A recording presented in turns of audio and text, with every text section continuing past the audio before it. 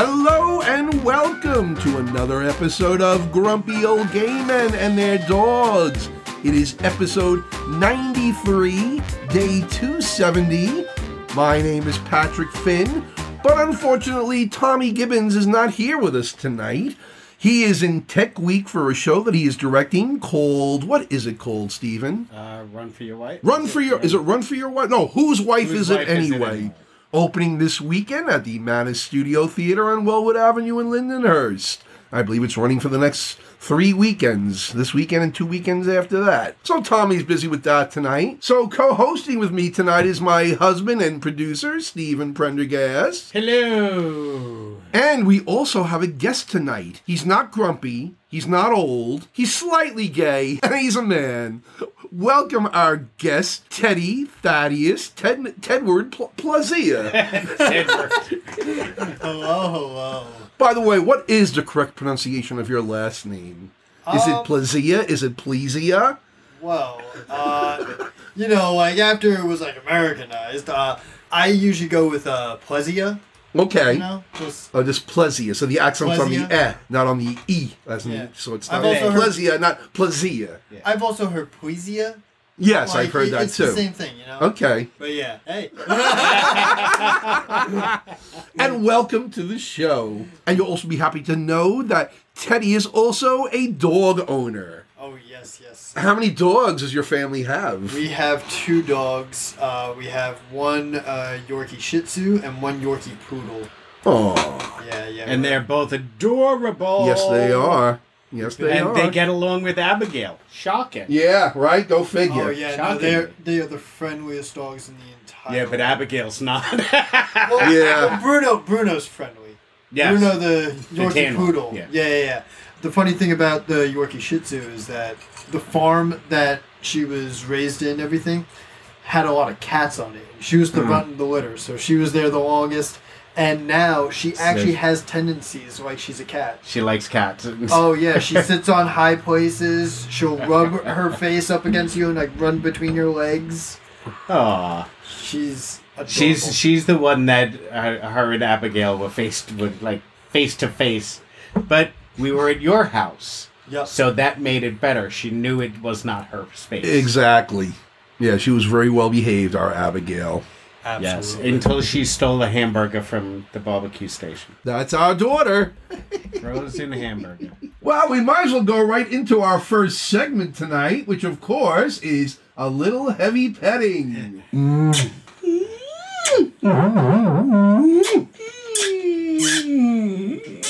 Teddy, don't touch me there. Touch me here.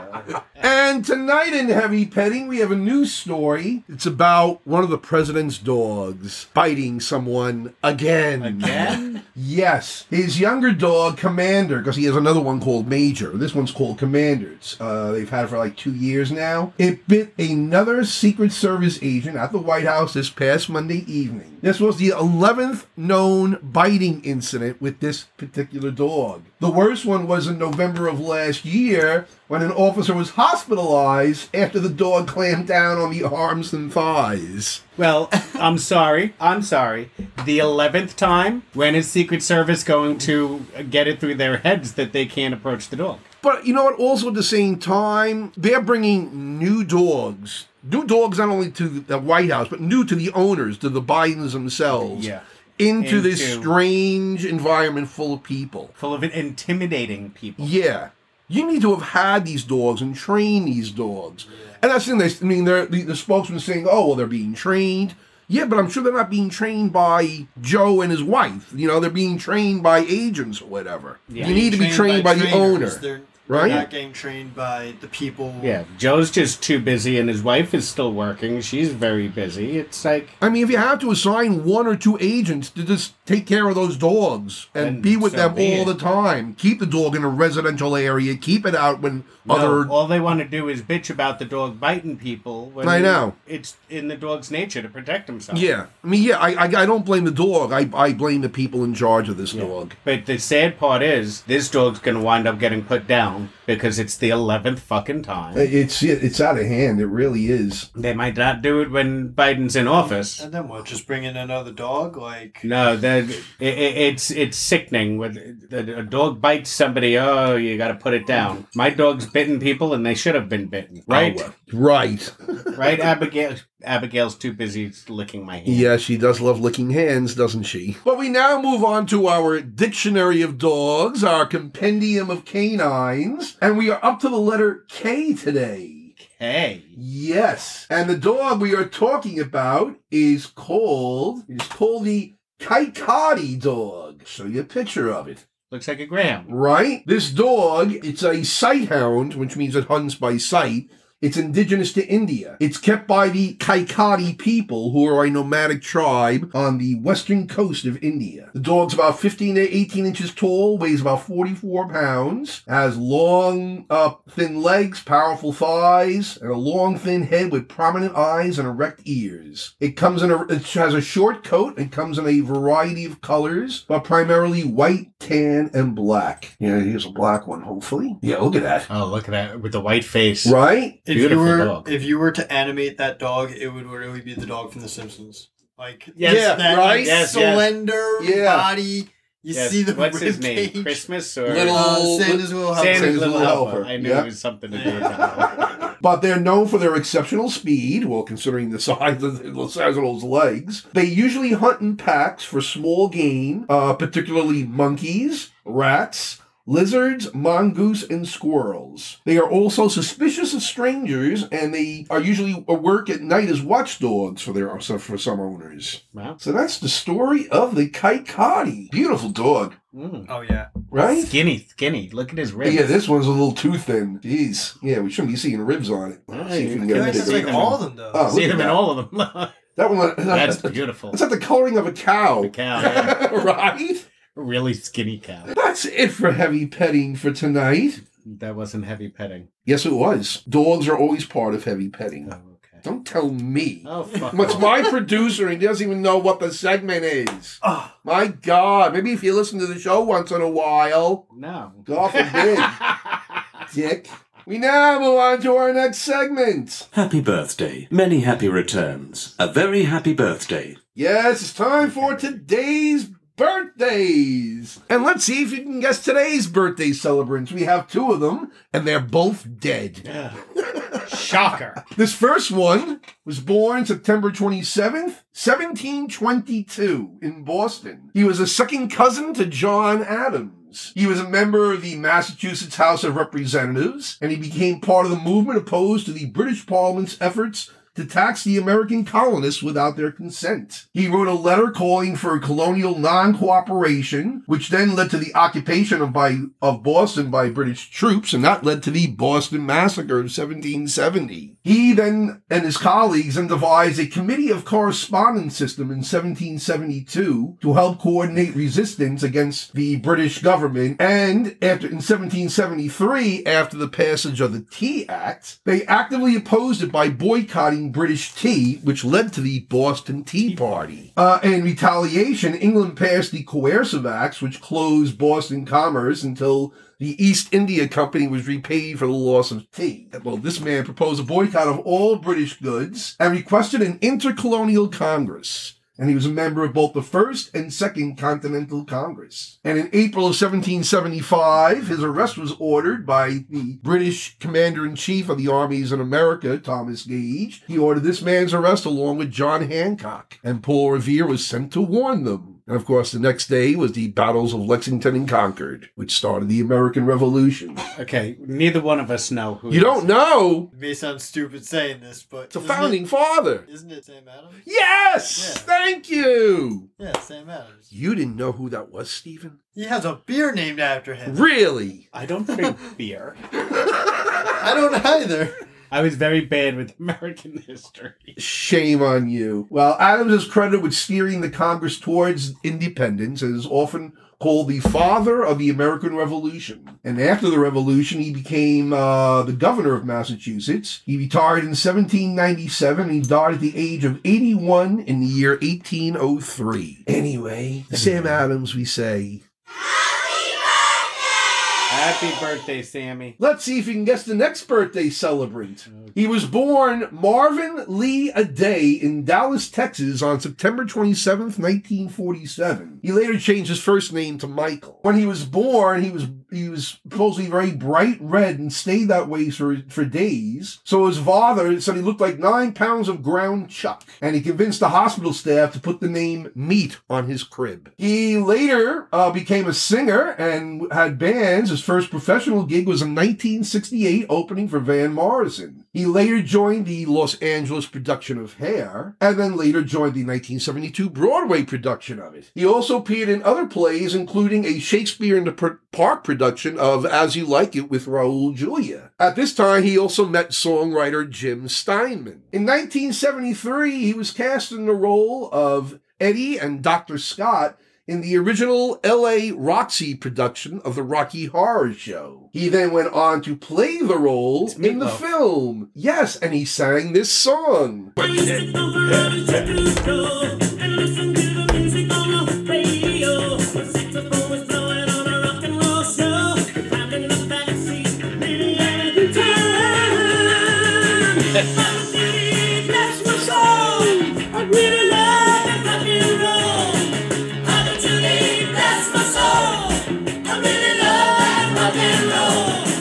Yes, we are talking about Mr. Meat Loaf. I didn't know his name was Michael.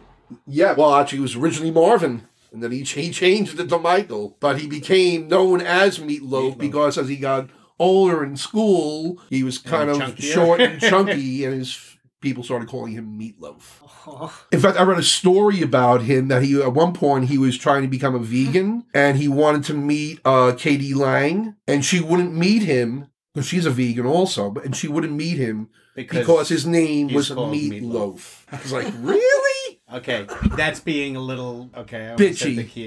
Little bitchy. A little bit bitchy, Katie. Yeah. But anyway, in 1977, he released the album Bat Out of Hell, which included the hit songs Paradise by the Dashboard Light, You Took the Words Right Out of My Mouth, and 2 Out of 3 Ain't Bad. It has sold an estimated 43 million copies around the world, including 15 million in the US, making it one of the best-selling albums of all time. He released 12 albums between 1977 and 2016, and he actually won a Grammy Award for Best Solo Rock Vocal Performance for his song I Do Anything for Love, from the album Bat Out of Hell 2, Back into Hell. He also appeared in over 40 films, including Wayne's World, Sausage Party, and, most famously, Fight Club. His name was Robert Paulson. That was his character, Robert Paulson. He died in Nashville, Tennessee on January 20th of 2022 at the age of 74. No cause of death was released, but he was reportedly ill with COVID earlier in January of that year, and it was suggested that he died from COVID-related complications. Oh, that sucks. But it's never been officially stated. Yeah. So, to Meatloaf we say... Happy birthday, Meatloaf. Wayne's World, party time, excellent. We now move on to our next segment. You could have combined the birthdays and Bring Out Your Dad. I know, the rate we're going. I know. We never have any living people's birthdays to celebrate. But this person who just recently died on September 25th, 2 days ago, was born in September 19th, 1933. He gained recognition in the 1960s for playing Russian secret agent Ilya Kuryakin in the television series The Man from U.N.C.L.E. That's a little bit before your time, Tedward. Yeah. It was him and Robert Mitchum playing secret agents during the Cold War and everything. But he became like an instant heartthrob back then. Let me show you a picture of what he looked like back then. That's what he looked like back then. Looks like Alexander Skarsgård. Yeah, he does look similar to him, right? Yeah. Yeah, he looks like until you see him old, then he just looks like Ducky. But while he was playing his role, he was inundated with fan letters, and he received more fan mail than any other actor in MGM's history, I guess was his producer. Wow. Yeah, so he was pretty popular then. And then when he sort of disappeared, he made films and did other TV shows. But starting in 2003, He gained popularity once again by playing medical examiner Dr. Donald Ducky Mallard on NCIS. Did you ever watch NCIS? Or No. was that too daddy-ish for you? No. I was raised on Law and Order. So, I watched the original with Jerry Orbach, and then I watched all the series after that. All the way up to, like, SVU and, like... But never got into NCIS, huh? No, not too much. Okay. One thing me and my parents have in common, it's the NCIS. We watched all the NCIS. Oh, my God, right? Except Miami. Right? Is it Miami or the California one? I think it was the California one. I don't remember now. We watched the New Orleans one. We watched the New Orleans one. It's the one with Ice-T in it that we just... and Chris O'Donnell. Yeah, we never got into that one. But interesting fact, David McCallum, when he auditioned for the role, became an expert in forensics and went to medical forensic conventions. Oh, shit. So that he actually knew what he was talking about playing a medical examiner, which I thought was pretty cool. Well, some of the shit that came out of his mouth, if you didn't know what you were talking about, you couldn't pronounce that shit. I know, right? But he obviously did. He appeared in over 40 films, including 1958's A Night to Remember, which was a film about the Titanic, 1962's Billy Budd, and 1963's The Great Escape. Great war movie if you've never seen it. He was married twice, divorced once. He had a total of 5 children. And he died in New York City of natural causes at the age of 90. Wow. So that's quite... he worked up to the very end. Yeah. He was still on NCIS. He was still doing guest appearances. Right? So, to David McCallum, rest in peace. Thank you for entertaining us. Yeah. Did you enjoy that? I wasn't sure what to expect on that one. That was a good one. I love the sound effect. We now move on to our next segment. Today in History! Or as Tommy calls it, Patsy and the Coconuts.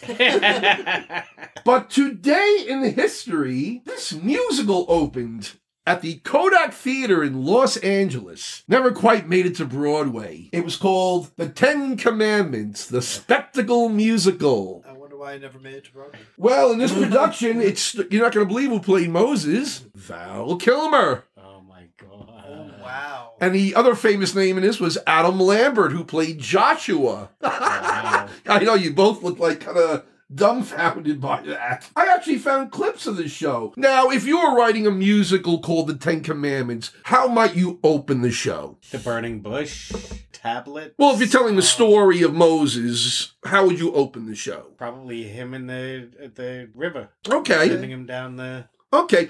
Well, they decided to start at a little bit earlier part in the story. I'll show you. Here we go. Join with our enemies and outnumber us. To this threat I will not turn a blind eye. The newborn son of each Hebrew family must die.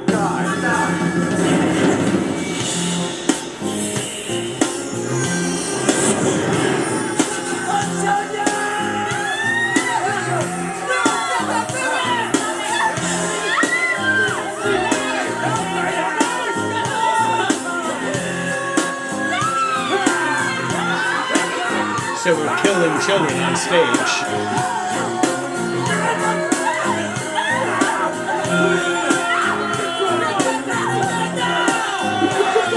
Yes, that's how they open it, with the killing of the firstborn males of each Jewish family. Wow. At the order of the Pharaoh. That's how the show opens.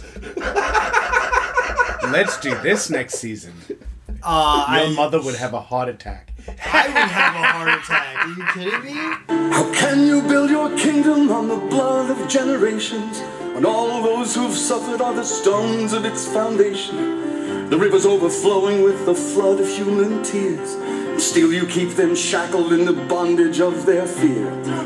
It's no man's right to enslave another man, to make him a possession, chain his heart, chain his hands. There's Adam Lambert. It's not your right to kill anyone's dreams, break their will with poverty.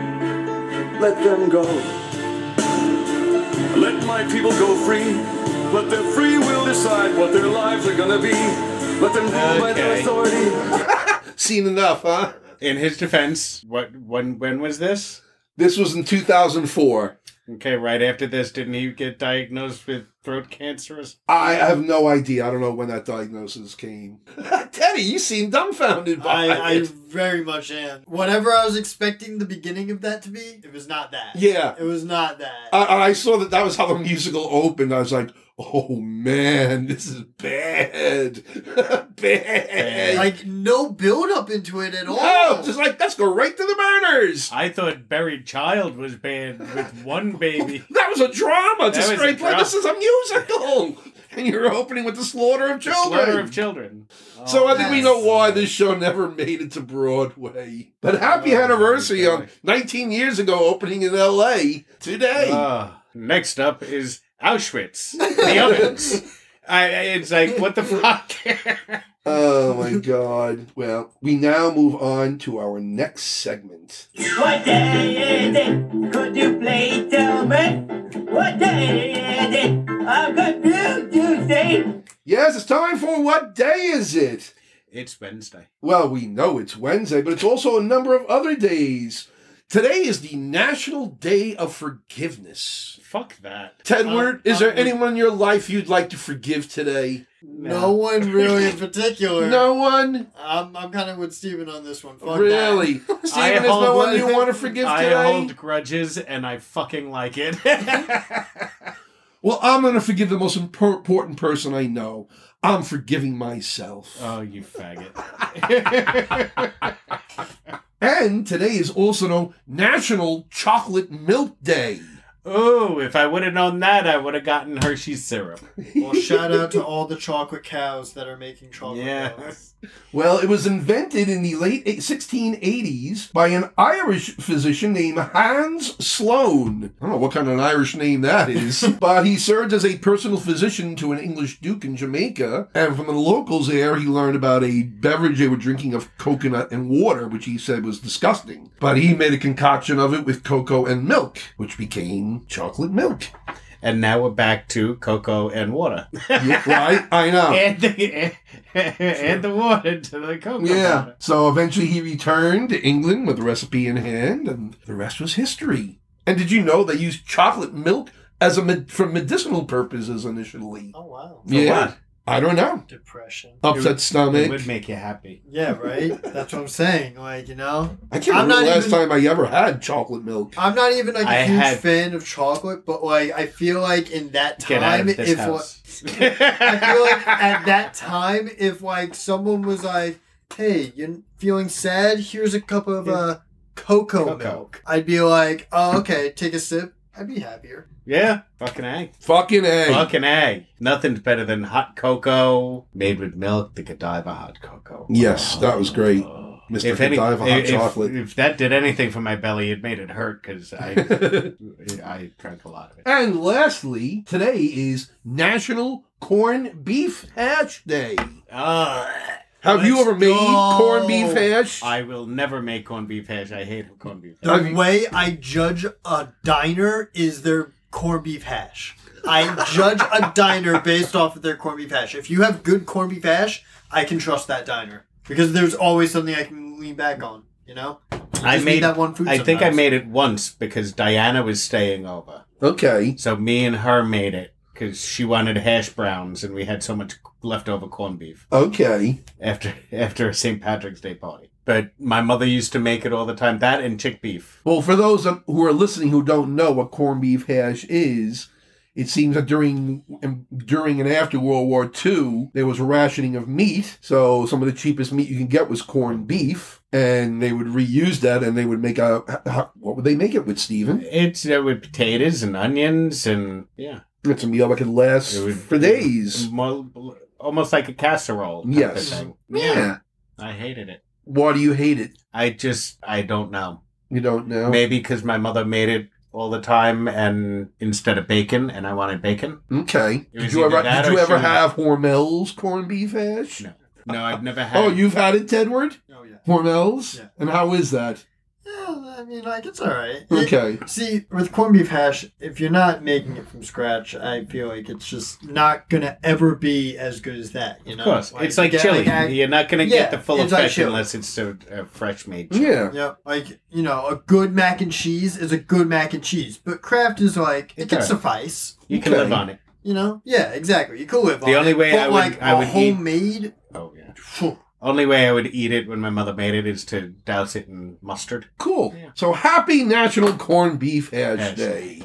We now move on to our next segment. How about a little round of Get the Guests? How about Let's that? How get about the a little guests. Get the Guests. Yes, it's time to play Get the Guest. And he has to get naked for it. I was just going to settle for a little light bondage. You're going right to the nudity. Let's work up to that, okay? I got Jeez. this. I got the sling. But this is the segment of our show where we interview our guests about his various exploit and activities. Now, Tedward, what do you do for a living? Oh, that's a great question. I am I'm a stage carpenter for different theaters and different studios. I've worked with the union, so I can work with on TVs and films and everything like that. But I'm also an EMT, and I'm also an actor. How long have you been an EMT? Just this year. Really? Yeah. Started taking classes at the beginning of the year, and I got certified.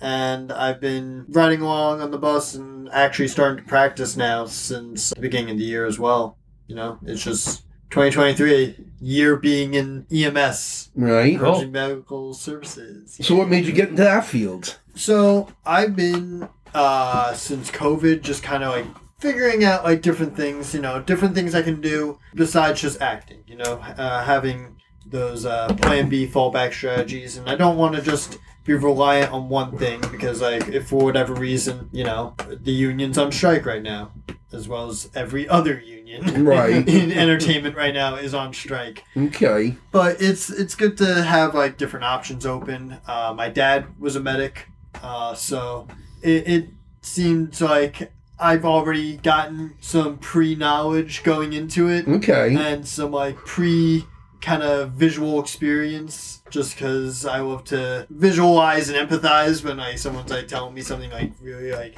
interesting with the story. Like, Yeah. especially like my dad telling like super out there stories with being in the service and being a medic his entire life, going from the fire department into higher jobs and everything like that. And yeah, it's admirable. So, you know.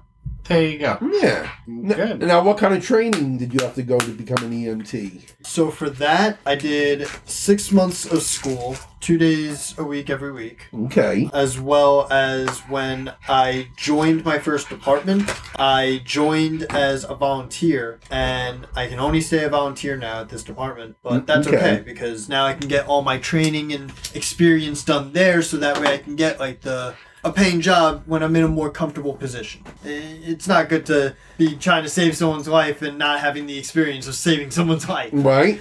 So, the department I'm at, they do a great job at, you know, just like watching over me and like helping me like progress and learn and do things, not just like the correct ways, but doing things my way. That way, like I know how to go about this type of call or this type of emergency. Okay. Now, what exactly do they train you in for? What kind of situations? Basically, we get trained we break it down into two things, medical and trauma. Medical is like something when you're ill, you're sick, something not going correctly within the body. A trauma is something that like physically happens to you. So it could be a fall, it could be getting into a car accident, it could be... Your husband killing you in your sleep. That could be... Just say it. Yes. Hypothetically, that would be a trauma. Okay, yes, that would qualify.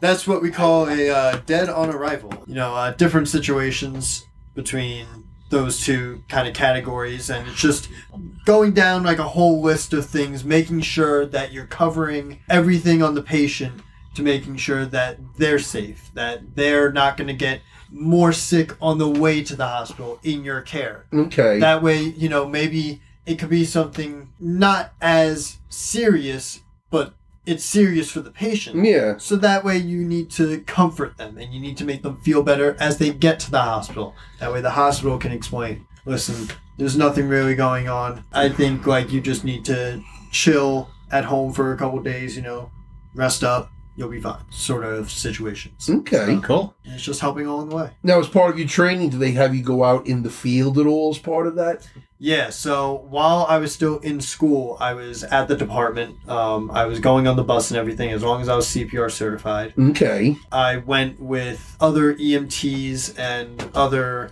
trained professionals, medics and everything. That way I can watch them get the experience on what they do on calls. That way I can remember, okay, I'm seeing these issues, maybe I should try this. I'm seeing these symptoms, these signs, maybe I should check this to make sure that these levels are okay. Like people's blood glucose levels, especially like when they're diabetics and they don't know they're diabetics or they're pre-diabetics, like you need to make sure that like keeping up with that. Yeah. Sometimes it just slips your mind, like you're just a little undersugared. Okay. And all of a sudden you're going delirious. Yeah. And it's just, all right, well, have some sugar gel that we give you, and we'll wait with you for a second. Make sure you feel better. All right. Want to go to the hospital, or are you good? You can take care of yourself from here. So it wasn't the acid that I dropped. Maybe it was my glucose. Yes. Yeah, that must be it. Have you ever had to deal with a situation where someone died at the scene? Not yet personally. Okay. I've been in situations where I guess someone could have, but Okay. everybody was doing their job correctly and everybody was very efficient at what they were doing. So Yeah. different things that could happen. Okay. Accidents. Now, are you still in training, or are you in a probationary period? Are you a full EMT now? I'm still in a probationary period. Okay. I just got certified back in August. So right now I'm just going through I'm leading the calls, but there's another EMT on the call who's watching over me, making sure I'm doing everything that I'm supposed to, making sure I'm asking the right questions, I'm taking the right notes. And that's actually a very big thing that I learned about being an EMT and being in the EMS transport service, is that you are documenting everything and you are taking note of everything. And that's something that I like to do naturally. I love to people watch as part of one of my acting trainings, just see people do things and then just kind of mimic it to myself, Okay. a little freak, like a little weirdo. But it's taking note of everything that's going on in the situation. That way, if you suspect that there's an issue within a household of any kind, any sort of abuse, you can point out these things, and then you can make sure you contact and get the right help, because sometimes it's very hard to reach out. But if you think that there's a serious issue, by your discretion, there's signs of abuse, you should report it. And I think that's just for everybody to know, Yeah, always, definitely. always look out for your brother, sister, neighbor. Have you ever had any situations where someone was threatening suicide? I haven't been on any calls, but there have been calls recently in the area that I work in. So Okay. it happens. Yeah, that's a shame. It'll get more It's so definitely during a shame. during the holiday season. Yeah, Always look out for Well, it's a good thing brother, sister, neighbor. right? good thing to have, you as an EMT. Just don't drop me on the stretcher. I'm heavier than I look. Don't worry.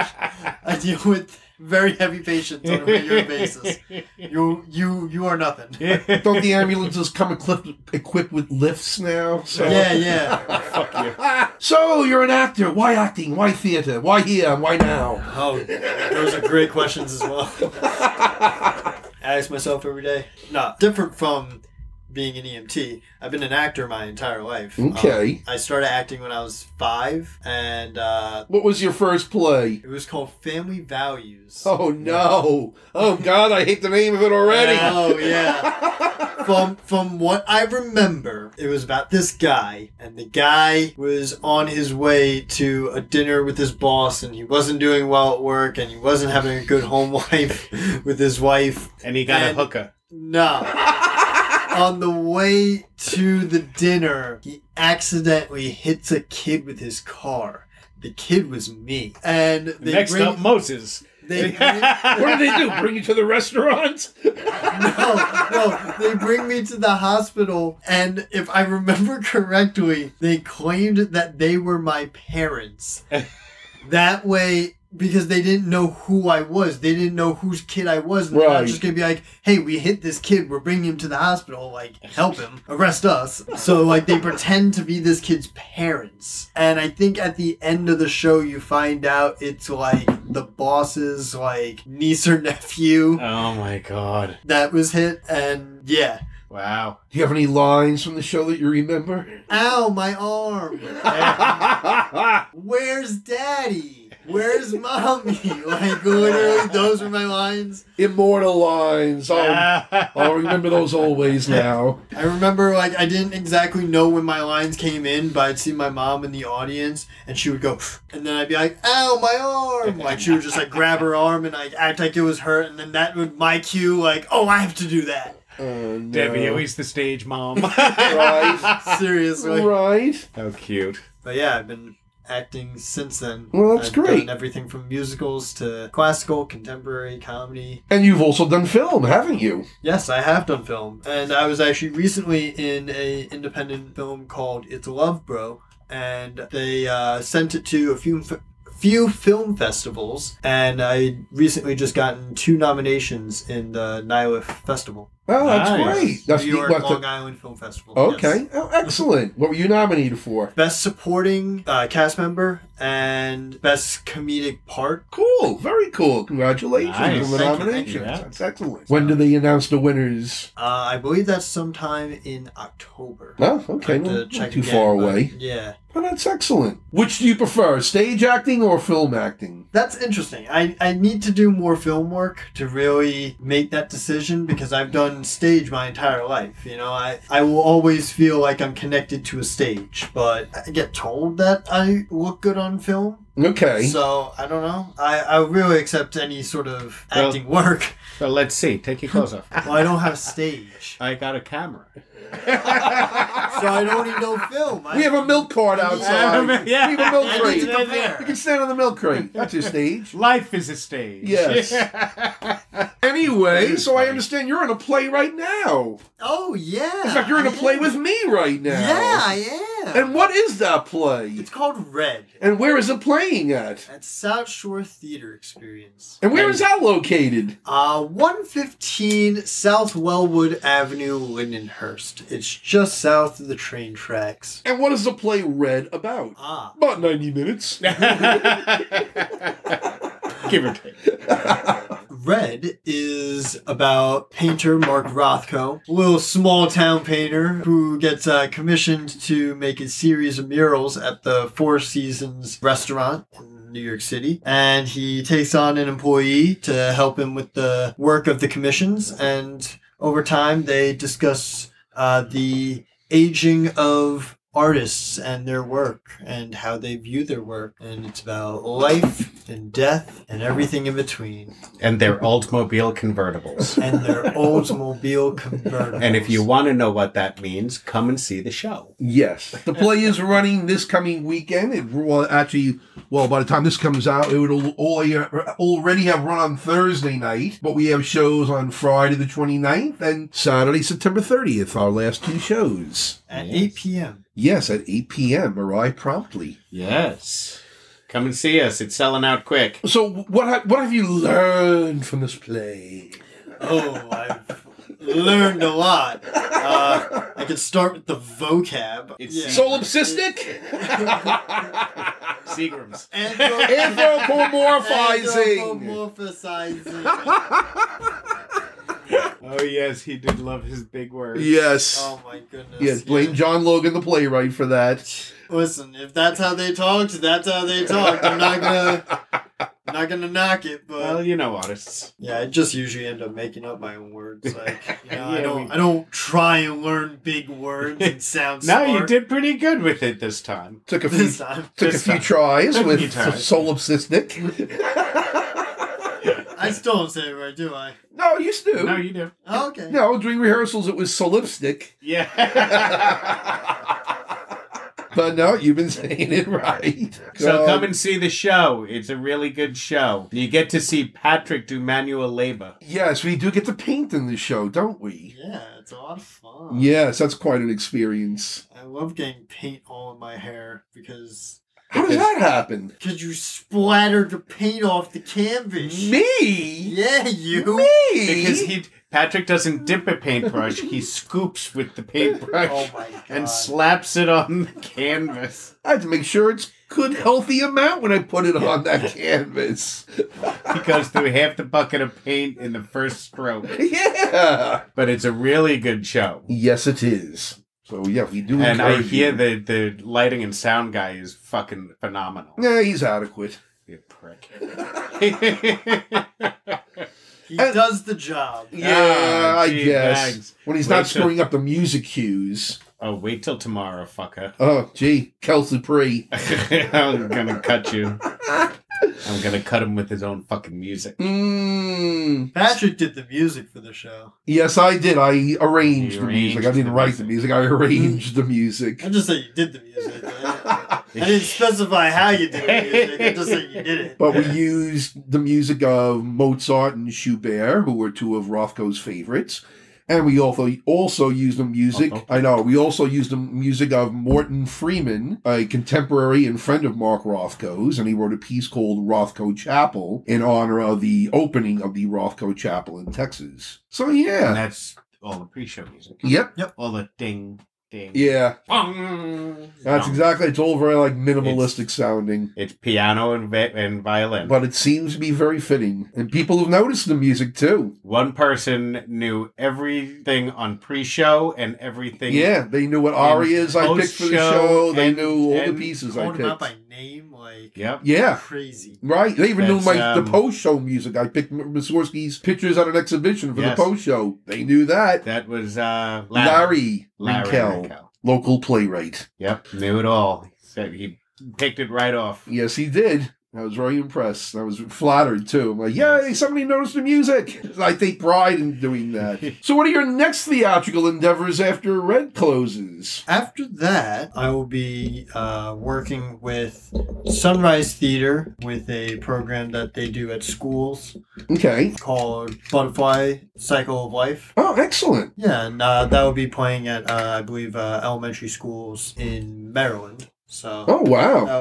that'll be fun for a few days. Excellent. That's great. Yeah, and then I won't be doing anything until January. Where I'll be in Vanya, Sonia, and Masha and Spike. At Nice. South Shore South Theater Shore Experience. Again. Yep. Excellent. I'm looking forward. It's a great play. It's a lot of fun. Well, you might be doing something a little sooner than that. Yeah, we'll talk later. You're trying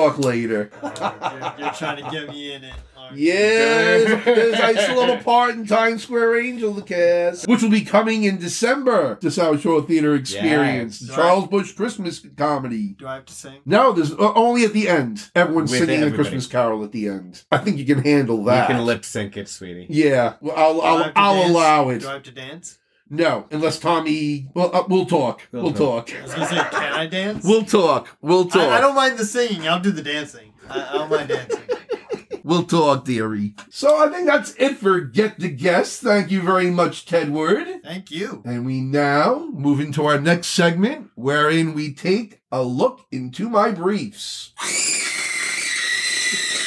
And tonight, for a look into my briefs, we have two stories. One is the continuing saga of Clarence Thomas. Oh, what a prick. Well, there's this group called ProPublica. I'm not sure if it's a publication or an organization. And they did a new investigation that revealed that Clarence Thomas attended at least two fundraisers in connection with the billionaires, the Koch brothers. And at one of them, in 2018, he was flown on a private Gulfstream G2000 to Palm Springs and was a featured speaker attending a private dinner with donors. And he was brought in to speak, the staffers say, in hopes of raising money for the network that they had, because the Koch brothers are very conservative and contribute lots of money to conservative causes. So, like, in order to attend this fundraising event, they had to contribute $100,000 just to attend. Now, wasn't But he- then they got to meet Clarence Thomas. Now, wasn't he a judge in something that went before the Supreme Court? He has been a judge on a number of cases With in the which Koch brothers. the Koch brothers or their businesses or affiliations have been before the Supreme Court. And he's participated and made this and ruled in those decisions. Little conflict of interest there, Bubba. Well, see, the problem is because there is no code of ethics applicable to the Supreme Court. Under the Federal Code of Ethics that is applied to every other federal judge, he would have been prohibited from attending any type of fundraising event like that. And he never even reported this in government records of at course all. not. He hasn't Never done even it for reported anything. this. Now, why is this such a big deal? We have to go back a little bit. Back in 1985, I think, there was a case. It's known now as Chevron. And what this case said was that leeway should be given to federal government agencies in interpreting the law.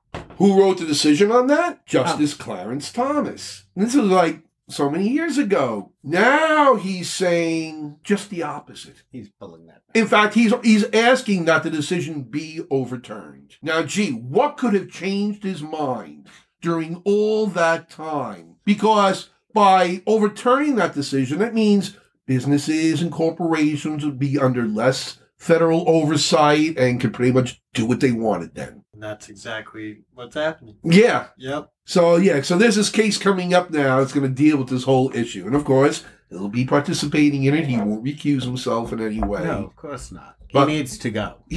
Well, that's the problem. You know he's not going to resign. And with this Congress, they're never going to impeach him. So we're stuck with this bastard, unfortunately, which is a real shame because he's corrupt as hell. He stains the Supreme Court with his presence now. Even the appearance of impropriety, that's what's so important. Even the appearance of impropriety is wrong. Just with what his wife pulls, he should not be on the bench. Well, yeah.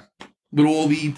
I'm not going to get started on the wife. Well, that's the latest on Clarence Thomas. Other thing that came up concerns two federal decisions in Texas concerning the Texas anti-drag law. First, in, the U.S. District Court for the Northern District of Texas, the judge there refused to issue a preliminary injunction to block a Texas public university's ban on drag shows. And he basically cited information brought to him by the anti-drag group Gays Against Groomers. He cited them in his decision. And he basically said, saying that drag shows are grooming children for abuse and for sex and all this. So that was in that district. Jesus Christ. Now, in the Southern District of Texas, in that district court, the judge ruled that the anti-drag law, which, let me explain what the law says. It says that it bans sexually oriented performances on public property where they might be viewed by someone under 18 or in the presence of anyone 18. The law doesn't specifically mention drag, but all the sponsors of it have made it pretty clear. It's aimed at drag. So now it went to the Southern District in Texas, that federal court. That judge ruled that the law impermissibly infringes on the First Amendment. So they're fighting against... So now you have these two federal conflicting decisions. In the same state. Which means eventually it's going to have to go before the Supreme Court. Yes. And the Supreme Court is going to rule... If they rule in favor of the anti-drag law, it's... What are you doing? Because even this judge in his decision, he wrote, goes, it is not unreasonable to read the law and conclude that activities such as cheerleading, dancing, live theater, or other common public occurrences could possibly become a civil or criminal violation under this law. And he's absolutely right about that. How far do you carry it? If someone's doing Shakespeare in a public park and they're doing it the original way it was done, with men playing all the female parts, are you going to arrest the theater company in Texas then for doing that? How about their rodeos? All right, they're clowns. The guys dress up as female clowns all the time. You going to ban that? That's me. This law's not. I don't see how it's going to stand unless the Supreme Court goes totally radical.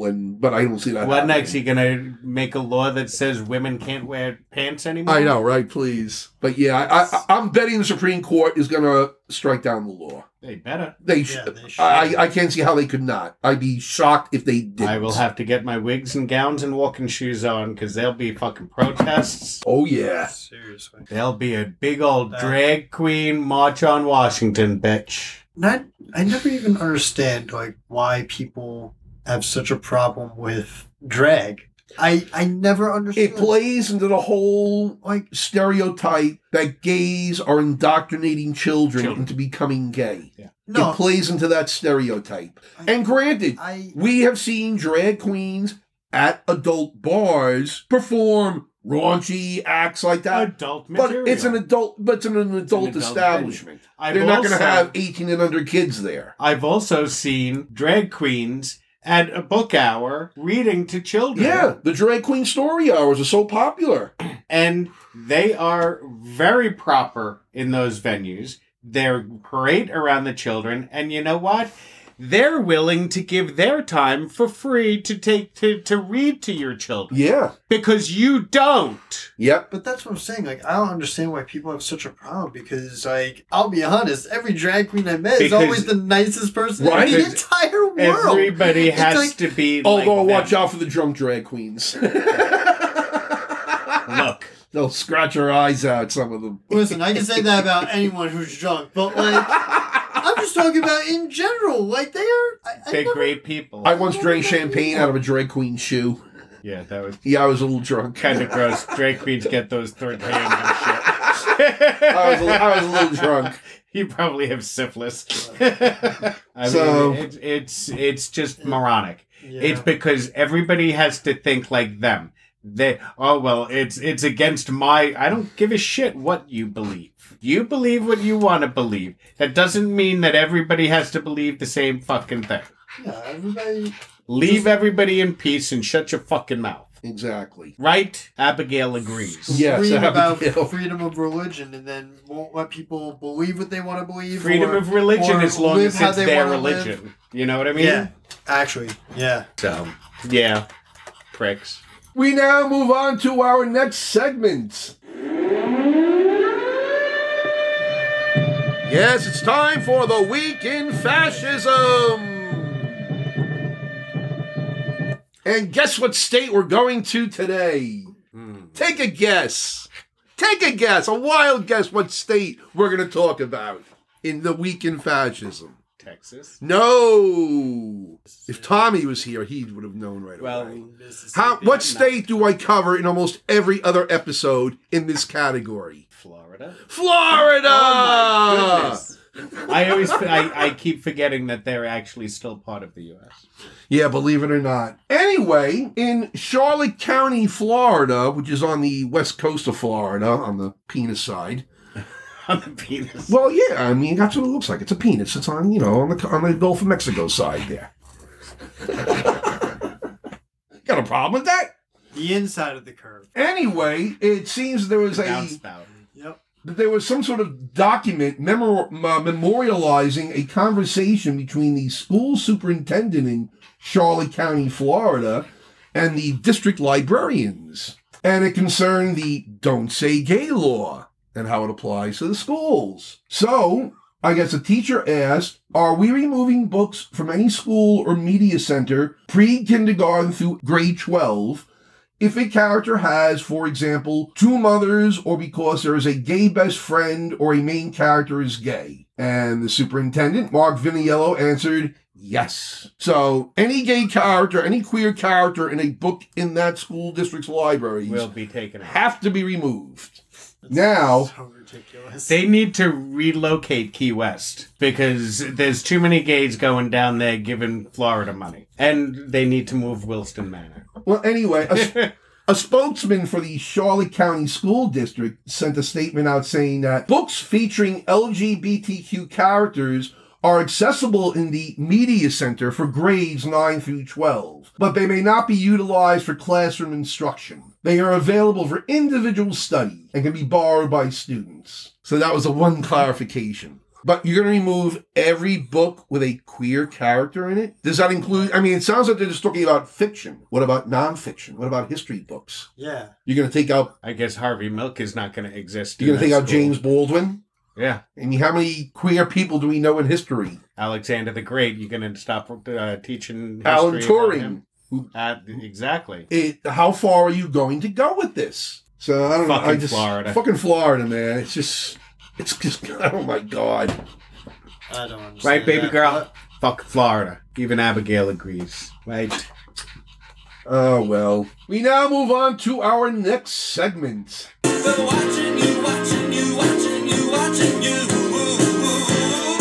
Yes, it's time for We Like to Watch, in which we discuss whatever we watched this past week, be it film, TV, book, play, anything. What have you seen this week, Tedward? All right, so I was hooked on this competitive like reality type show. Okay. It's called The Trader. The Trader, as in Traitor? Yeah. Okay. And basically, it's like, do you know the show The Mole? I've heard of it. Okay, it's similar to that. Okay. Basically, there's a group of 20 contestants. Yeah. They're all known as the Faithful, and then 3 get chosen out as traitors. The traitors commit a quote-unquote murder in the house. They send a letter to someone saying, hey, you've been murdered. You have to leave the game immediately. They do it after they have already competed in like a challenge altogether. And then they go through more challenges and everyone has to vote together on who they think a traitor is and vote them out. Yeah. Before they leave, they say truthfully whether they were or not, and they've been voting out like their own members, the faithful ones, and everything like that. And they get down to like the last bunch. And basically, if there are any traitors left in the last bunch, they get all the money that everybody has worked to earn at the end. But if it's just the people who are like the faithful, if it's just them when the game ends, then they split the money that everybody has been earning all game. So like during challenges, like So everybody can earn $5,000 for the it's pot. Big Brother murder mystery. Yeah. All right. Never got into Big Brother. We don't do reality. I used to watch. I watched Big Brother for like the first 2 seasons, and I just got I got tired of people watching people behaving badly. Yeah. You know, I think the last season didn't work for me. I saw was with Puck. You remember? Oh Puck? no, that was the Real World. That's the Real World. Oh, Yeah, I'm sorry. that was the Real World, I get which the- was like the original. Yeah. Yeah, no, this was a very like cutthroat type of game, like gaining people's trust and then like the traitors going off and being like, all right, who are we eliminating now? Okay. And then they eliminate someone and it's like, who eliminated them? The Man. traitors are like, I don't know. Oh no, that's funny. Yeah, so I don't know. It was an interesting series to watch. Cool, I liked okay. the competitiveness of it. Yeah. The poker faces that people played, you know. Anything else? When does he have time to watch TV? I know, right? With his I- schedule. I rarely watch anything now, honestly. Yeah, no, nothing. I haven't really seen anything recently. Okay. What about you, Steven? What have you been watching lately? Well, we What should I say? What have we been watching We've been lately? watching the same thing. We went through season 4 of Heartstoppers. Not Heartstoppers. Not Heartstoppers. Sex Education. Sex Education. That's on Netflix. Great series. It was 4 seasons long. It's a story. It starts out ostensibly as the story of this high school boy whose mother is a sex therapist, and I guess he's learned a lot growing up under her, and he starts acting as a sex therapist for people in school. In school. And hijinks ensue. But it's more than just a comedy. It's also dealing with how teenagers are dealing It's a with coming of age. sex and relationships. It's a coming of age story. And it includes everything. Straight, gay, bisexual, asexual. I mean, But this season, like this last season, really centered a lot more on trans characters, non-binary, black characters, non-binary characters. It's really, for some people, I would say, if you want your parents to learn some shit, have them watch this show. watch this. Because they'll learn a little bit at least, and realize, hey, they're just like normal kids, just like anyone else, They've got their issues and problems just like anybody else does. But only they have the extra problem of being discriminated and oppressed because of who they are. Yeah, but it's a really good show. It's really good. Gillian Anderson's in the show. She plays the mother. Yes. Sex therapist. She's the sex therapist. She's really good in the show. Hysterical. Yeah, she really is. But some of the kids in the show are just excellent. Yeah. Like, I don't know the actress name. She plays Maeve, who becomes friends with the main Yeah. character. She's a phenomenal actress, and I thought this past season especially, she was really, really good in it. Yeah, and you watched her grow with Probably the more than any other character. character was probably her. You saw her character Her arc growth, yeah. the most because she came from. She was living in a trailer park. Her mother's a Broken drug home, addict. you know. Her brother's a drug addict, and she's trying to get out of that atmosphere. And Yeah. she wants to be a writer. Oh yeah. Yeah. It's a phenomenal series. I highly recommend it. Yeah. What else did we watch, Stephen? Do you remember? Do you remember what other Netflix documentary series we watched? I'm high, so I'm not sure. About the 4 South Korean cult leaders? Oh my god, I blocked them out. We finished it. I may have talked about this the last episode, but we finally finished this documentary series called In the Name of God, Holy Betrayal. It's on Netflix. It's all these. It's all about, it centers on 4 of these South Korean pseudo-Christian cults. Okay. And how they manipulated did people, to what people. they did to these people, and how they abused them and manipulated them. And you watch this and you're like, now I understand why people are so willing to believe all the bullshit that Trump spews. Yeah. Because they're desperate for a leader in Anything. their lives. They're desperate for someone to tell them it's going to get better. Follow me. There's another series on Netflix that's similar to that. It's called How to Be a Cult Leader. We saw that we also. saw that Yeah, also. Yeah. We It saw that a sounds while so ago. Because similar Jim to that, Jones was just- on that. Yep. This one only dealt with these South Koreans. Picture the same thing, but with South Korean Christian cults. Yeah. Yeah. It was eye opening. It really was. Scary. Yeah. I mean, what Scary. some of them got Absolutely. away with. And One of some them of one of them led them in a mass suicide. Yeah, and Similar to Jim Jones. There's some and, that are still Yami Gomez active. too. Right? Yeah. Gomez went in mass suicide as well. Yeah. And some of these cults are still there. Yeah. They're still active. Yeah. Like the one who died. Yeah. Her cult's still active. She's the one that No, that was another. No, the woman who she was arrested. She went to jail. She got out of jail, and she's still in and charge still of her right back into organization. this shit. But she's basically on her enclave. I don't think anyone sees her or anything, Yeah. her compound or whatever. Yeah, but but the yeah, cult is still there. it's still there. Just amazing. So that was Marvelous. good. That's crazy. We have whoopie pies. They're Have a whoopie red pie. velvet. whoopie pies. Red velvet whoopie pies. Can't do much better than that. And then we also watched this off-the-wall movie called Coherence. It's from 2013, this movie. I had read about it somewhere online. I was like, this sounds interesting. And it's all about this dinner party being given, a bunch of friends, all these couples, on the night that this comet is passing close to the Earth. And before you know it, it delves into quantum mechanics and Schrodinger's cat and multiverse theory. theories. It's kind of mind-blowing to watch. It's not hard to follow. It's a but mind fuck. it is a mind fuck. It is a mind Take fuck. a gummy or something before you watch it. Yeah. And it's, oh my God. Because if I saw it not on something, I think I would have been lost. It's like, wait, that glow stick is wrong. Yeah. And that's all I'm Yeah, gonna it say was about good. You know, It was it's- intriguing. Really, it held your interest. It was intriguing. Ending's kind of tragic Yeah. for the one character. You want to see more, though.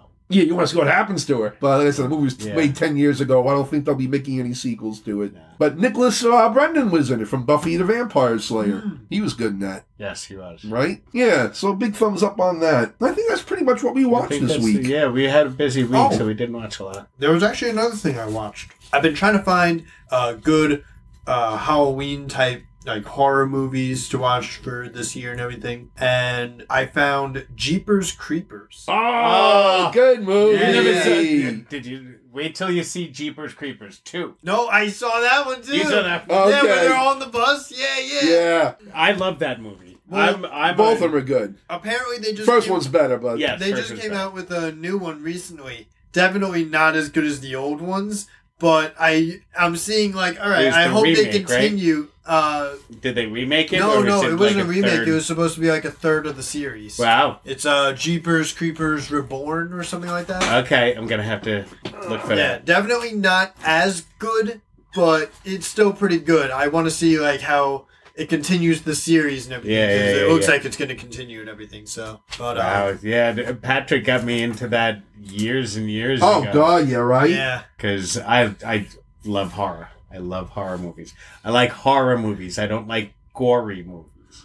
Oh, I don't There's like a gory difference. Oh, I like gory movies, but don't call it horror. Who's the lead guy in Jeepers Creepers? No. Gory and horror are different. Exactly. Who's the lead guy in Jeepers Justin Creepers? Long. Justin Long. Have you seen the movie Tusk?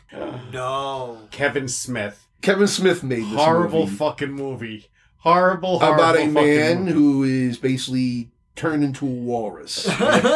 And Justin Long is that man. Is that man. I need to see this. I love Justin Long. It's He is off. This so movie funny. is off the wall. Yeah. It's so funny to me. Yeah. Yeah, this movie isn't that funny. Johnny It's Depp is in it. kind of horrifying. Johnny Depp is in it, too. Yeah, right? he's in it, playing this weird character. Well, it's a Johnny Depp. I know. It's just he was annoying. I thought, but Right. yeah, you should definitely look for that one. Johnny Depp is in a lot of Kevin Smith movies. Anyway, we now move on to our next segment. God, Karen, you are so stupid. God, Karen. It's time for Stupid People! Stupid people. And this is a whole group of people online who believe in a certain conspiracy theory. It seems that on October 4th, there's going to be a nationwide emergency broadcast system test. It's done every 2 years by federal law. Mm-hmm.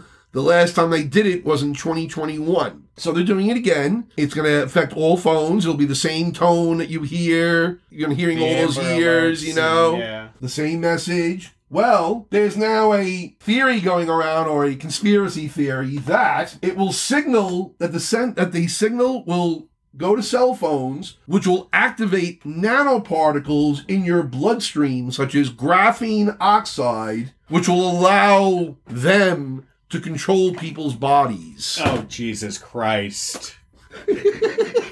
Fucking morons. I mean, listen, I'm not gonna lie. I'm someone who believes Big Brother's listening and watching, but like, I know that just takes it a step too far. Being in tech, I know Big Brother's listening. Well, But come on, that's a little much. Right? Like, Well, in this your is bloodstream. related to all the conspiracy theories about the COVID vaccine, that it they were contained putting something in your nanoparticles. nanoparticles. And one of them they claimed was this graphene oxide. Now, graphene oxide is this graphite, which has been oxidated. There's no way of, quote unquote, activating it. The only real nanoparticles they have are fats and lipids that are basically the coating for it. Yeah. That's it. But this is what they're telling people: make sure your phones are turned off on October 4th. Otherwise, they're going to turn you into a zombie. And what are you going to do? Yeah, they're telling everyone turn your phones off. What about your TVs? Because that goes across the TVs. And it goes across airwaves. Yes, turn everything off. You're going to turn you into a zombie. Fucking idiots. Fucking, I just can't stand it anymore. I really can't. Yeah. So, to those conspiracy theorists about October 4th, we say, Stupid! You're so stupid! but we're not done yet, because I had to cite this one, because this guy, I don't like this guy. I think he's an arrogant asshole. He's a writer for the New York Times called David Brooks. Real self-satisfied, probably enjoys the smell of his own farts. Anyway, he posted on social media a picture of a meal that he was having at an airport. It was a burger and fries with all the trimmings and stuff, and complaining that it cost him $78 for this meal at the airport. Well, the restaurant where he got the meal, they went through the receipt. He had 3 cocktails. He had 3 bourbons or whatever with his meal. That's why it was $78. The meal is normally $17. Yeah. And it's like, he posted this, and it's like, you didn't think you were going to get called out on this? They don't think. They think if they don't tag the restaurant doesn't see it. It's like, hello, Google search. They can search anything that comes up with their name. And the thing is, and clearly he had too many bourbons, so, Yeah, right? Yeah. He forgot to look at the actual, items on the bill. That's just somebody looking for attention. The influencers, they do it all the time. Well, he's not an influencer. He's a columnist for the New York Times, which I don't read anymore. I think it's a crap paper, too. There are plenty of other independent news sources I can follow online. The only thing that I the trust more than New the York Times. Times is good for is wrapping fish. When was the last time you wrapped a fish in newspaper? No, I used to do it with my mother and father. Oh, I thought maybe it was when you were working for the mob or something and you were sending a message to somebody. No, when we caught fish down south, right? We have to freeze it and we wrap it in newspaper to keep the cold in. Oh. I didn't know that. I'm old school. And then, they would send it out on deliveries, to specific people. No deliveries. It came to my house. I actually think I still have some shrimp wrapped in paper in the fucking freezer. Well, to David Brooks we say... Stupid! You're so stupid! Douchebag. Julie Andrews, take us away! Raindrops on roses and whiskers on kittens, bright copper kettles and warm woolen mittens, brown paper packages tied up with strings. These are a few of my favorite things. And Tommy Gibbons right now, as he's listening to this at home, just had an orgasm. Just as the thunder clapped. Yes. Just every time I played, he can't stop praising it enough, But anyway, welcome to Five Faves. And being that we were talking about the play Red once again, and last episode, the category was our 5 favorite songs with the color in the title. This week, the category was name your 5 favorite films with a color in the title. So, Tedward, what's first on your list? You don't have to go in any particular order. Number 1 on my list is Harold and Kumar Go to White Castle. Come on, I can't pass and that. I don't blame you. That just gave away Teddy's age. Good movie, plus NPHs in Yes. it. Yep. Oh my god. Funny as hell in it. Yeah, Right. seriously. Absolutely wild. Good choice. Good choice. Steven? Well, since you're in the show Red, Yes. there is a movie Red. Yes, with Bruce Willis, John Malkovich, Yes. Helen Mirren. Fucking great movie. It's a spy It's a spy movie. It's about a spy, a U.S. spy, Yeah. who retires. And he winds up getting a crush on the operator who he calls to get his retirement check every month. Yeah. And he keeps calling her saying it got lost so that he can just talk to her. And they finally meet and... Then they get caught up in some espionage caper. I mean, the opening scene is his house getting, shot up from outside. Yeah. And he's on the... It's just... It's a good movie, it's a really Bruce is. Willis movie. Yeah. It's... And there's even a decent sequel, Red 2. Yes, Red 2. Yep.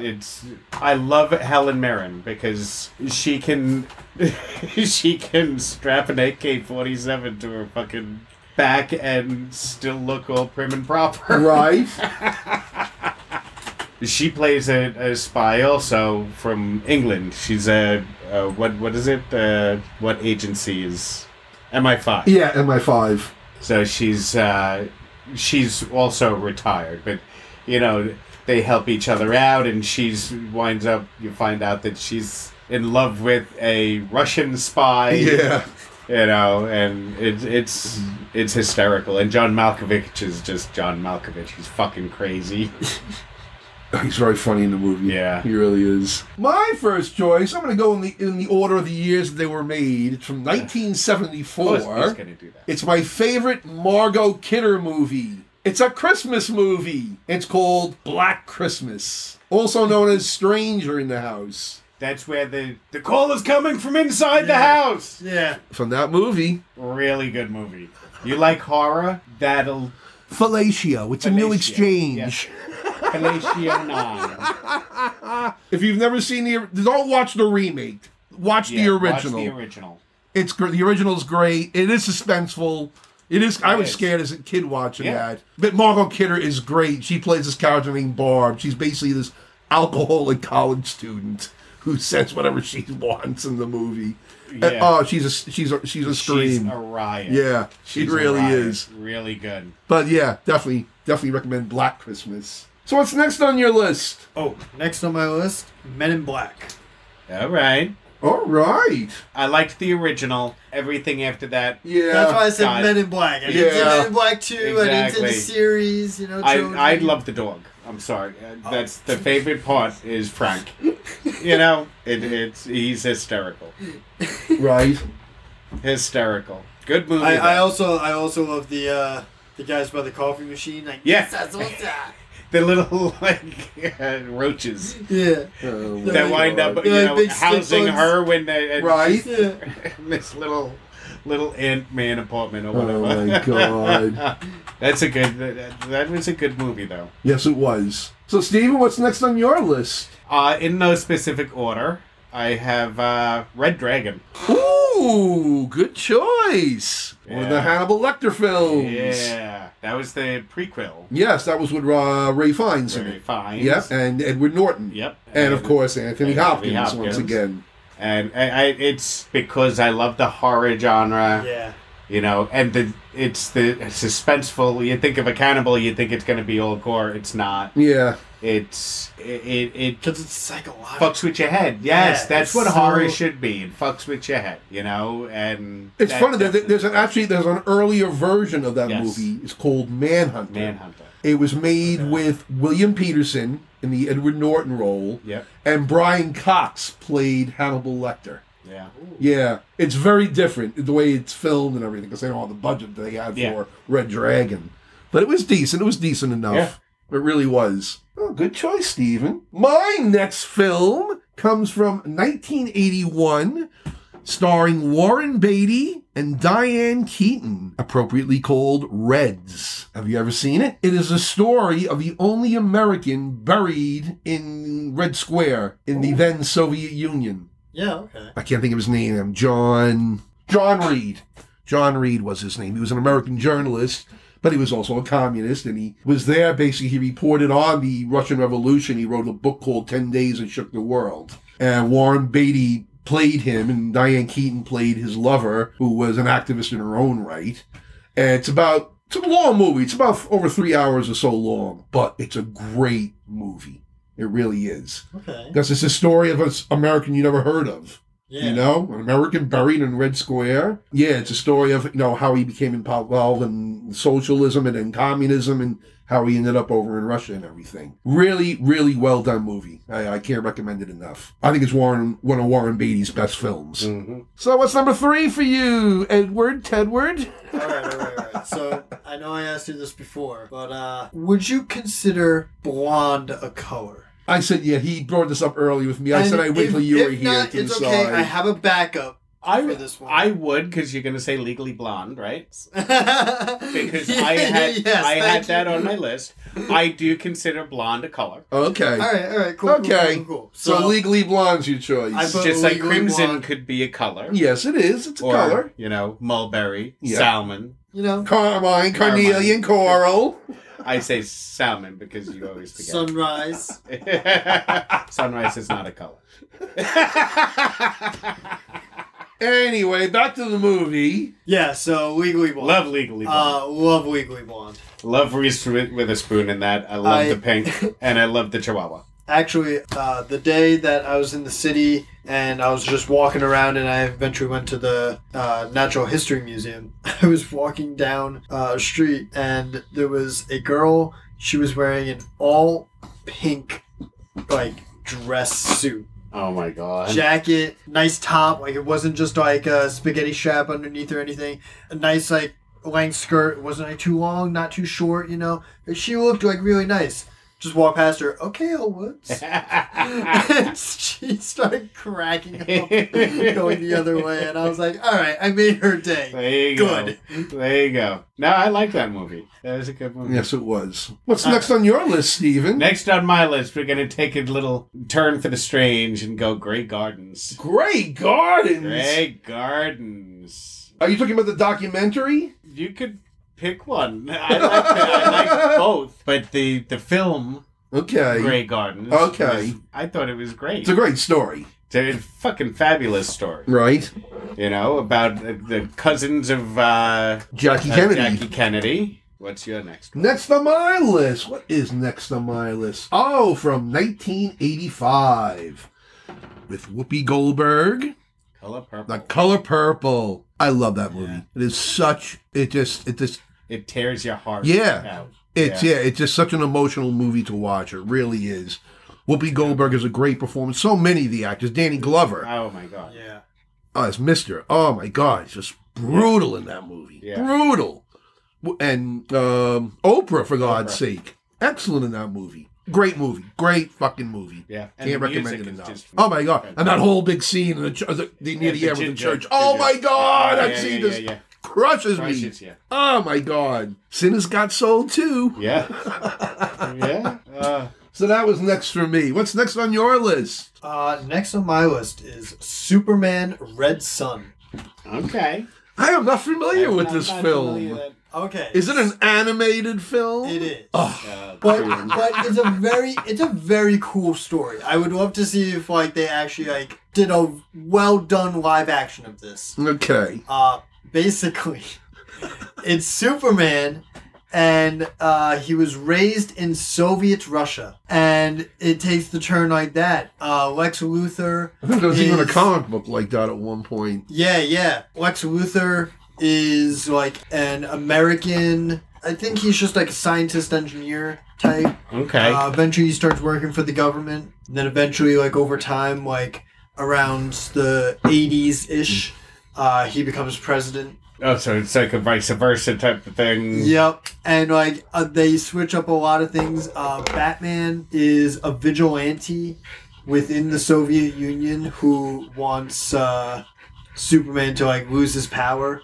I think Superman actually ends up killing Stalin anyway to gain the position of Power. Yeah. Okay. Oh, the Green Lanterns become the U.S. Air Force. Oh my god. The whole Green Lantern Corps is just the U.S. Air Force. Oh my god. But it makes so many funny switches and comparisons to the actual Superman. Oh, cool. It's very interesting. Yeah. I like it for the story. Yeah, it's a very interesting story. I don't Yeah, care that right? it's animated. Steven, what's next on your list? I have 9, so I'm trying to pick the best ones. Okay. I'm gonna leave you with the one we talked about the other day. Yes. I'm gonna say Pink Flamingos. John Waters film. John Waters. Love John Waters. Starring Divine. Where she actually eats shit. Was it in Pink Flamingos that she ate shit? Wasn't one of the other ones? Nope, it was Pink Flamingo. Wasn't sure. Have you ever seen any of the early films of John Waters? No. Really? Have you seen any films of John Waters? Not familiar. Serial Mom, Hairspray, Crybaby. the original Hairspray, The original not that Hairspray. horrible thing with John No. Travolta. Oh my God. Yeah. Cecil B. Demented. Yeah. So many. And his early movies when he had no budget. And he made early movies with Divine. They're great to watch. They're oh great. my God. You've heard of Divine, right? Mm-hmm. So he kind of made Divine. Oh, yeah. Divine made Divine, but They made brought each it other. into the spotlight. They made Yeah. each other, you know? That movie was... Yeah, it's a good film. I think I still have a sealed DVD Oh my God. of Pink Flamingos that you gave me. Really? Our first Christmas together. Oh I my think you gave God. it to me. That's funny. I don't remember that. I think it's under the TV. Okay, with our other collection of DVDs. The other 9,000 DVDs. But yeah, I love John Waters, and Pink Flamingos was great. Yep. Next on my list, I had to choose this from 1986, Blue Velvet, Yes. David Lynch film. Have you ever seen it? No, I've heard of it. Oh Never. my God. Get high. I saw that movie by myself in a movie theater before I went to go meet with friends. I went by myself because I didn't know anyone else who wanted to go see it with me. I was a David Lynch fan. And I went by myself, and I went to my friend's college dorm at the time. I couldn't even talk for a half an hour after this movie. It was just, it blew me away, this movie. It's, the premise of the movie is about a boy who comes home from college because his dad is ill, and he finds a human ear lying in a field. So he investigates the story of this ear then. Where the ear came from. And Dennis Hopper is in the movie playing, I consider, one of the scariest villains I have ever seen in a movie. Scared the crap out of me. Yeah. It's psychologically yeah. bad guy. And for David Lynch, this is one of his more conventional films. It's not like his later films like Mulholland Drive or Inland Empire. It's a linear storyline and everything. But it's still a mind fuck. Yeah. It really is. It's a great movie. So yeah, Blue Velvet. Okay. Big thumbs up on that. So what is your final choice for your favorite films with the color in the title? My last choice, and this one is just like a childhood, like I grew up with this sort of movie, Pirates of the Caribbean: Curse of the Black Pearl. Ah. And that one specifically, The like Black Pearl, I did that's grow a up with good that movie. one. I didn't really care for that. Oh, I did. I didn't care for the first one all that much. That's the first one. That is the first one? Yeah. Then I didn't like it. I love that. I didn't like it. It's like, we're on one ship, then we're going to the other ship, then we're going to the other ship. It's like, oh, I'm fucking tired. Just stay on one fucking ship. That's not how pirates work. I just, yeah. Johnny Depp was great in the movie, but otherwise, I didn't care for it. I also enjoy the sword fighting within it. Orlando Bloom, yes, I know. He had a beautiful naked penis in those pictures with Katy Perry. I know he's in this movie. I don't care. I don't like the movie. Have you ever seen the naked pictures of Orlando Bloom? I have not. Oh my goodness. Impressive. Most impressive. Yes. He's basically out in a public beach, I don't know, in the Caribbean or They were somewhere. Paddleboarding. With Katy She's got her Perry. bikini on. Katie's on the same paddleboard as him. Yeah. And he's just naked. Yeah. And quite impressive. He's got a very pretty penis. Yes, he does. Very pretty penis. Anyway, Stephen, what is your final choice? Yeah, I'm gonna go with this one's like psychedelic good. Oh no! What are you choosing? Yellow Submarine. Oh, good one. The Beatles Yellow. There's no rhyme or reason to this fucking thing, but it's just. I love that movie love alone, the just for animation. just for the opening sequence alone, Yeah. the attack of the Blue Meanies. Yep. Love that whole sequence. It's incredibly done. It's. I love that. I love It is. It's a great animated film. It really is. Yeah. Good choice, That's a good Stephen. one. I'm impressed. Are you impressed? My final choice is a 2005 film. Wasn't a major blockbuster. It's a good action thriller film called Red Eye. It's with Rachel McAdams and Cillian Murphy. She's like this hotel executive or whatever, and she's going on this flight, and there's this man in the flight played by Cillian Murphy who basically tells her to, because what's going on is the vice president is going to be staying at this hotel. So this guy's on the plane with her saying, call your hotel and change the arrangements or we're going to kill your father, who she lives with at home. So they have some hitman sitting outside their house. Okay. So that they can kill the vice president. That's the premise of the movie. It's really clever what she does, and it's a good movie. It's a good action, edge of your seat film. I really enjoyed that a lot. Not a big known film, but it's really good. Cillian Murphy is excellent in it as the bad guy. Yeah. Cool. Yeah, so that was my final choice. And a bonus one, you can't have a category with colors in the movies without the creature from the the Blue Lagoon. The creature from the Blue Lagoon. Black Lagoon. Yes, Brooke Shields is fighting a sea monster. The creature from the Blue Lagoon. Well, they had one. It just wasn't the same type of creature. That one was more of a hugger. That one was Oh God, scary type. I hated that movie too, Blue Lagoon. What are these funny hairs growing on me? Shut the fuck up. I used to watch that because I was young. I used to watch that and get bone fucking hard. Oh, Christopher Atkins, he was a hottie back then. Oh, I like the other movie he made where he played this. He was a student by day and a stripper by night, and he has an affair. He ends up having an affair with his teacher or something like that. Oh, I don't think I ever. I forget the name of it. Yeah, it's a bad movie. It's terrible, but he looks great. We now move on to our next segment. Get off my lawn. Did you hear me? I said get off my lawn now. Yes, it's time for the Grumpy Old Gay Men Gripe of the Week. Tedward, do you have a gripe this week? Yeah, I do. What's your gripe? Here's what really grinds my gears. I hate people that, are just always constantly in a bitchy mood. Whenever you see them, up and down. What are you looking at me for?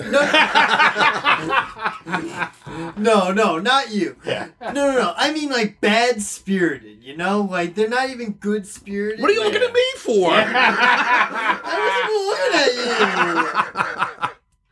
No, but some people are just always in a terrible mood and then just bring the mood down for everybody else. Yeah, we know people like that. We've worked with people like Debbie that. Downers. Yeah, everybody has their issues and everything, but just fucking Yeah, Yeah. get over it. Like, go about the day. Just try and not be a shithead to everybody. You know, like, just I don't get it. I get you. I know. Like every little displeasure they have with the world and their surroundings. Mm-hmm. Have you had so obvious, and it's like, all right. Have you had a recent incident with a Debbie Downer that has prompted this complaint?